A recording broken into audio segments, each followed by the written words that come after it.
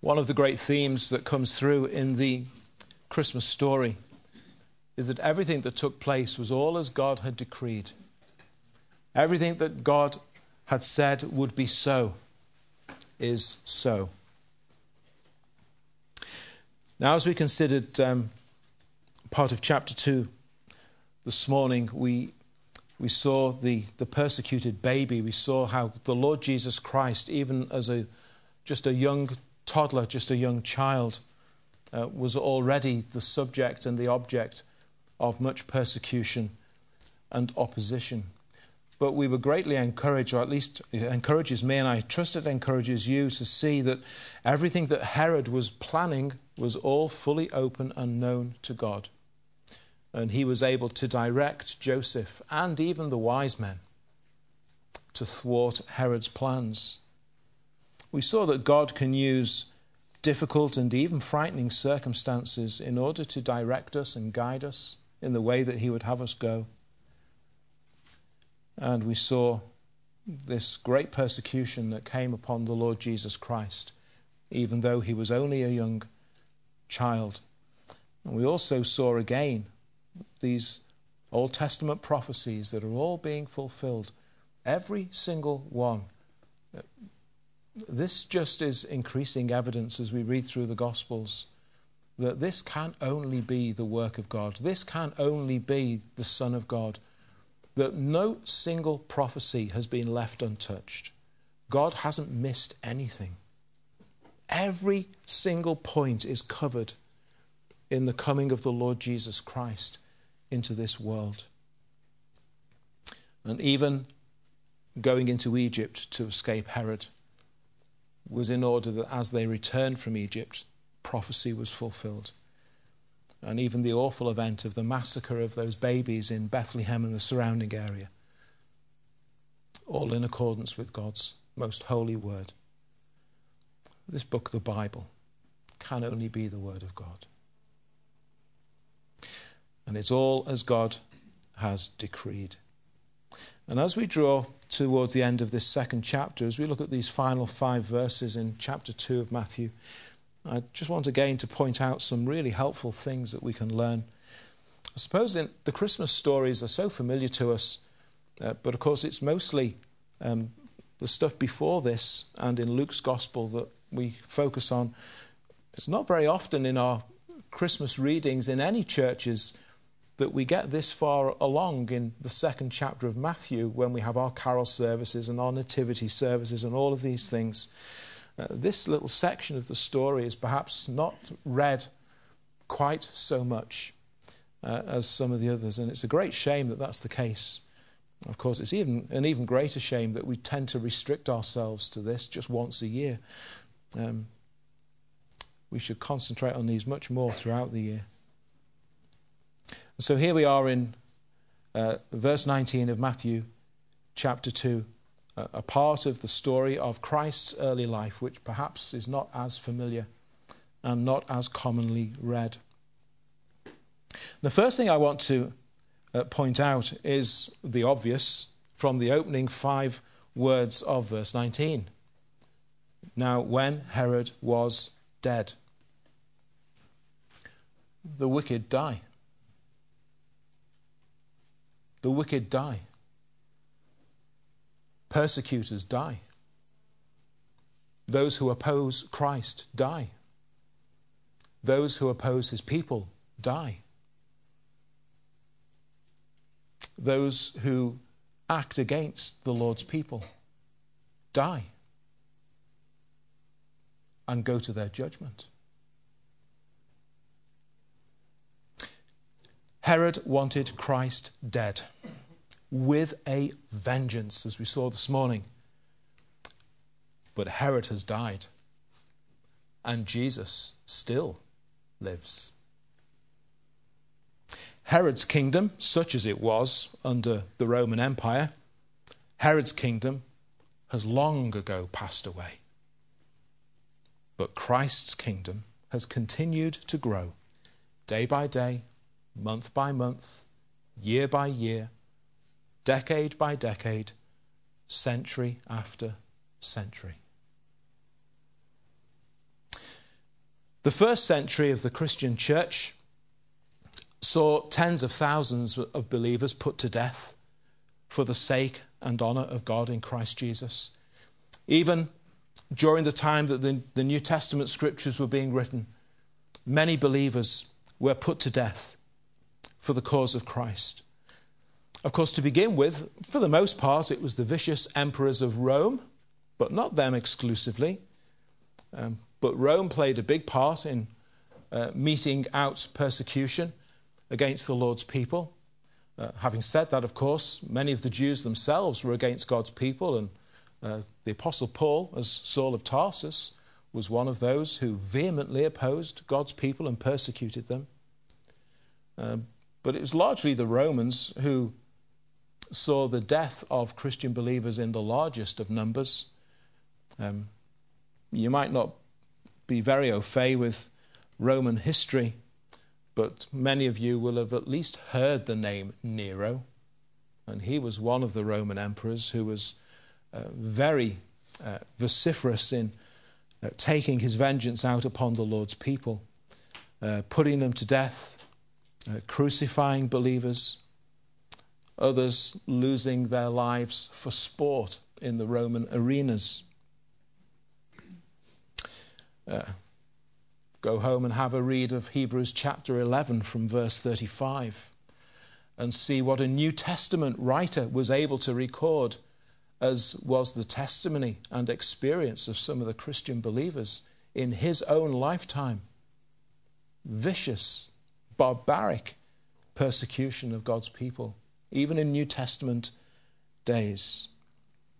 And a century or so later, one of the early writers whose written work we still have access to, many of you will have heard of his name, Tertullian. He would famously record, of course, that the blood of the martyrs is seed. And despite this great persecution against God's people, and despite the fact that some of them were being slaughtered in the most horrific ways, actually, rather than that be a great deterrent, and surely this is going to stop people from becoming Christians, exactly the opposite happened. And the church continued to grow.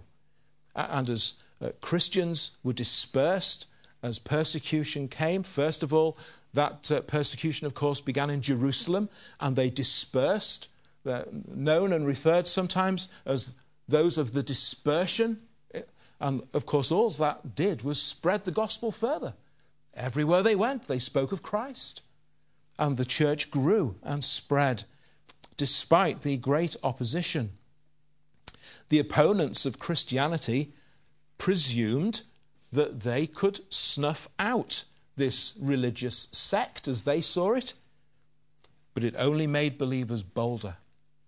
It only made believers more evangelistic, and even more were added to the church. You remember, as we considered the Reformation, Latimer and Ridley in Oxford, October the 16th, 1555, as they were burnt at the stake. And Hugh Latimer was in his 70s. And those amazing words, "We shall this day light such a candle by God's grace in England that will never be extinguished." Amazing. And that candle hasn't been extinguished. Those who put Latimer and Ridley to death in Oxford all those centuries ago are long gone. The wicked are dead. The persecutors of the New Testament church are dead. The first persecutor of the Christian church in Herod the Great, he is dead. And a horrible death he died too. He was ill for a number of years, and accounts of his health by other historians suggest to doctors today, when they read the descriptions of how he was, they suggest that he had some sort of very serious kidney disease, and he died as a recluse because his body was riddled with and stank of gangrene. He died a pretty gruesome death. And he has died. and he's gone to his judgment, as have all the others who have ever opposed Christ and who've ever opposed Christ's church. But Christ lives. The Christian faith lives. The Christian church lives. A year or so back we were studying Revelation, and we saw there that all the believers who've died in Christ were safely gathering in glory, awaiting Christ's return. Safe. It is not death to die when you're a Christian believer. As Christians, we tend to be too short-sighted, too caught up in the here and now, living only for today, caring only about what's happening to me now. This is the way of the world, and from it we should repent. It seems that times are getting tougher for us as Christians in the UK and Christians in general in the Western world.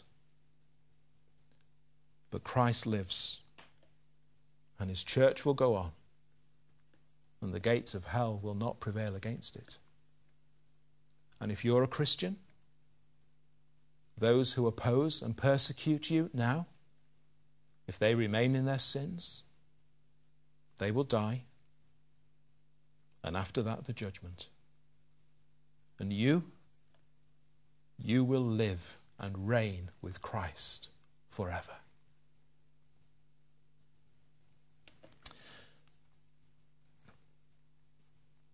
All of Christ's foes have died.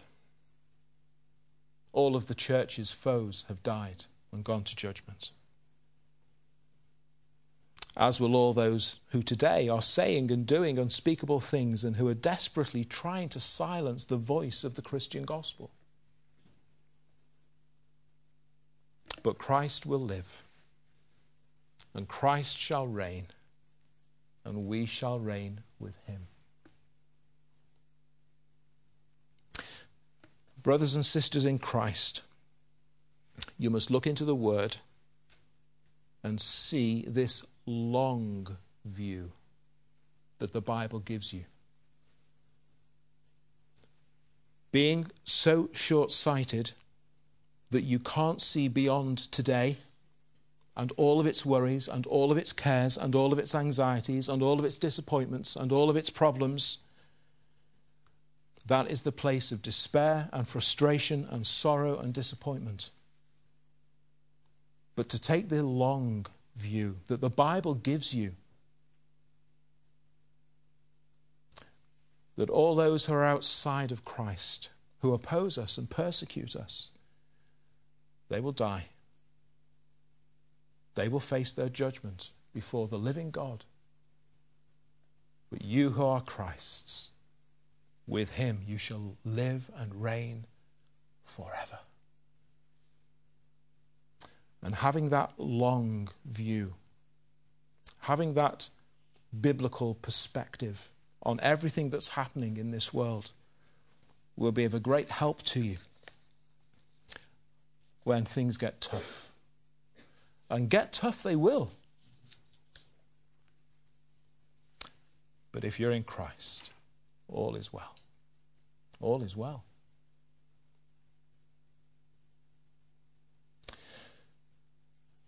The wicked will die and receive their judgment. But in the meantime, do pray that they might yet be saved. Second thing that's in this final section of Matthew 2 is the detour into Galilee as Christ returns with Joseph and Mary. Herod has died. It wasn't just Herod who was causing the problem. Look towards the end of verse 20. Those who sought the young child's life are dead. There were those who were in cahoots with Herod. There were those who were in agreement with him. There were those who had an awful lot to lose if Herod was displaced. And they've all died.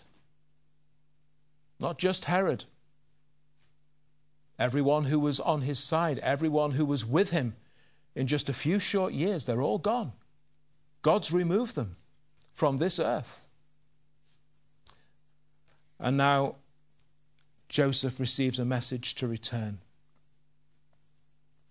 I want you to notice how God reveals things to Joseph in stages. It's very helpful to notice this, because that's often how God works. You see, when the angel first appeared to Joseph, even before Jesus had been born, he didn't open up this huge blueprint and say, now, Joseph, it's going to be like this. Let me show you. Bethlehem, Herod, Egypt, back to Israel. That God didn't take Joseph through every single step all in one go. God revealed his will in steps. And at each point, it was for Joseph to put his trust in that and to believe God for that. And he did. He's a wonderful example for us in that. God doesn't reveal everything to us. I look back over my life, I'm rather glad he didn't. But he takes us in stages, and we walk step by step by step in faith with our hand in God's hand.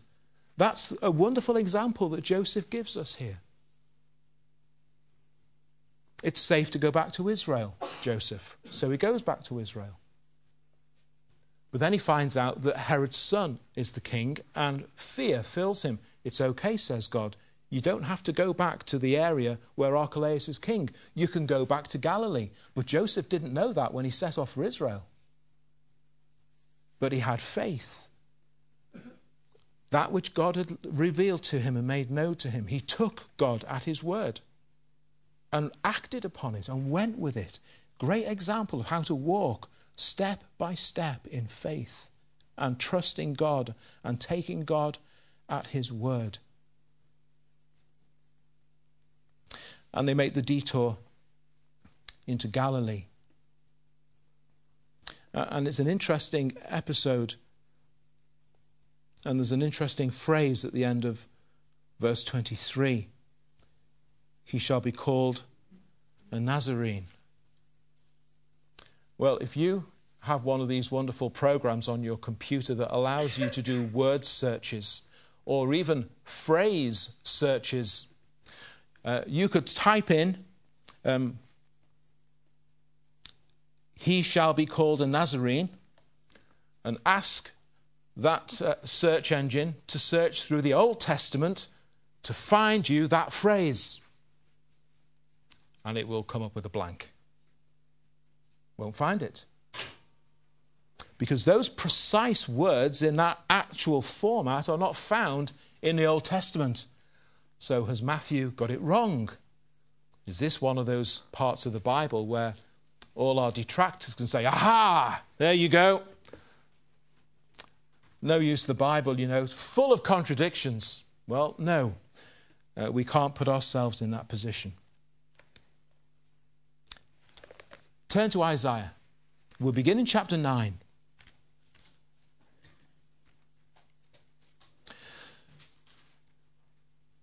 Joseph is going to take Jesus and Mary to Nazareth in Galilee. So we begin in Isaiah chapter 9. Now there's a really well-known verse in chapter 9. It's verse 6. That tends to be the thing that we concentrate on. But let's begin at verse 1. Isaiah 9 verse 1. Nevertheless, the gloom will not be upon her who is distressed, as when at first he lightly esteemed the land of Zebulun and the land of Naphtali, and afterward more heavily oppressed her by the way of the sea beyond the Jordan, in Galilee of the Gentiles. The people who walked in darkness have seen a great light. Those who dwelt in the land of the shadow of death, upon them a light has shined. For unto us, verse 6, a child is born, and unto us a son is given. In Galilee of the Gentiles. And then just a few pages over in chapter 11 of Isaiah and verse 1. There shall come forth a rod from the stem of Jesse, and a branch shall grow out of his roots. A branch. Now, this is a picture that's used several times in the Old Testament to speak of the Lord Jesus Christ. Jeremiah uses it a couple of times.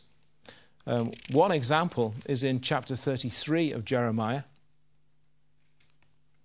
where he says, "In those days and at that time I will cause to grow up to David a branch of righteousness. He shall execute judgment and righteousness in the earth.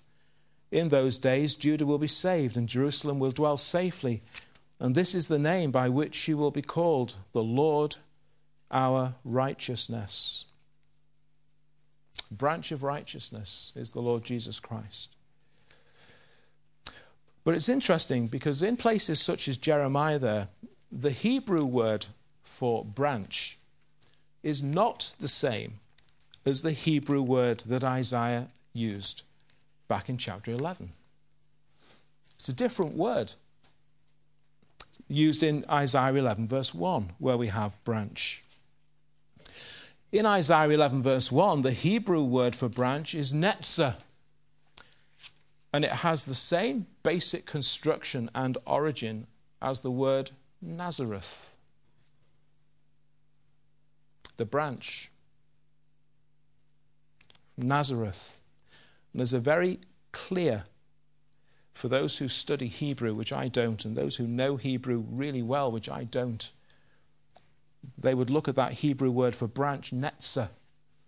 They would look at the word Nazareth, and they would tell you, yes, there is a very clear link between these two words. So in the prophecy of Isaiah, we see that Galilee has a part in God's work, and this netzah, the Nazarene, there's a clear reference there. It's not obvious in our English translations of our Bibles, but in the original Hebrew, the link is there to be seen by all. And at every single point, this is what God has decreed, and everything is happening in the life of the Lord Jesus Christ, fully in accordance with the Word of God at every single point. Not one little detail has been missed out. It's all there as they go to Galilee and settle in Nazareth, which of course is the city where Jesus will grow up and will be his hometown as a carpenter. And finally, I want to point out that in all of these things, as Matthew brings this second chapter to a close, we see in these verses the preeminence of Christ. And I don't know whether you've noticed the way Matthew begins to talk about Joseph and the young child and his mother. Mary isn't named Mary once. And what you see that in the space of 9 verses, 5 times the young child is mentioned. And on 4 of those occasions, it talks about the young child and his mother. And it's the young child who's mentioned first. And it's the young child who is the focus. And it's the young child that Matthew wants you to see. And it's the young child that Matthew's drawing your attention to. This whole story is about this young child. Focus on this young child. Look at him. Follow him. Watch what's going to happen next, because everything that I'm about to say next is all about this boy. It's all about him. And in exactly the same way as the apostles later in their letters would make much of Christ. You read through Paul's letters, and in some places, almost every other verse, Christ is mentioned, because that's his whole focus, speaking of Christ with great frequency and placing Christ at the center of everything. And here Matthew is doing the same for us. In this story, don't miss this young child, because it's all about him and it all revolves around him. Jesus Christ is the focus and the center. I have a question. Is he for you? This story is all about Christ. Is your life all about Christ?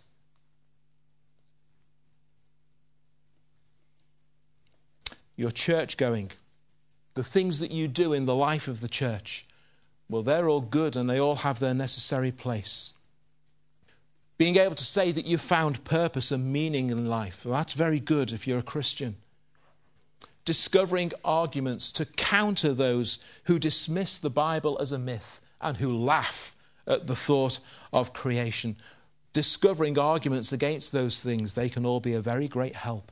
But the person of the Lord Jesus Christ, this boy who is God, he is the center. He is the focus. So in all the decisions and choices that you make as a Christian, Christ is at the center of it all. Nothing must detract from him. Nothing must distract away from him. It's your personal relationship with God through the Lord Jesus Christ which must lie at the center of everything. It's all about this boy who is God, who one day would be a man to take away the sins of the world. The writer to the Hebrews has these well-known words with which we'll conclude in chapter 12 of Hebrews. Therefore we also, since we are surrounded by so great a cloud of witnesses, let us lay aside every weight and the sin which so easily ensnares us. Why? Why? So that we may run with endurance the race that is set before us. But how? Looking unto Jesus, the author and finisher of our faith, who for the joy that was set before him endured the cross, despising the shame, and has sat down at the right hand of the throne of God. For consider him who endured such hostility from sinners against himself. It all began with Herod when he was just a wee nipper. Lest you become weary and discouraged in your souls. Keep your eyes on the Saviour, because it's all about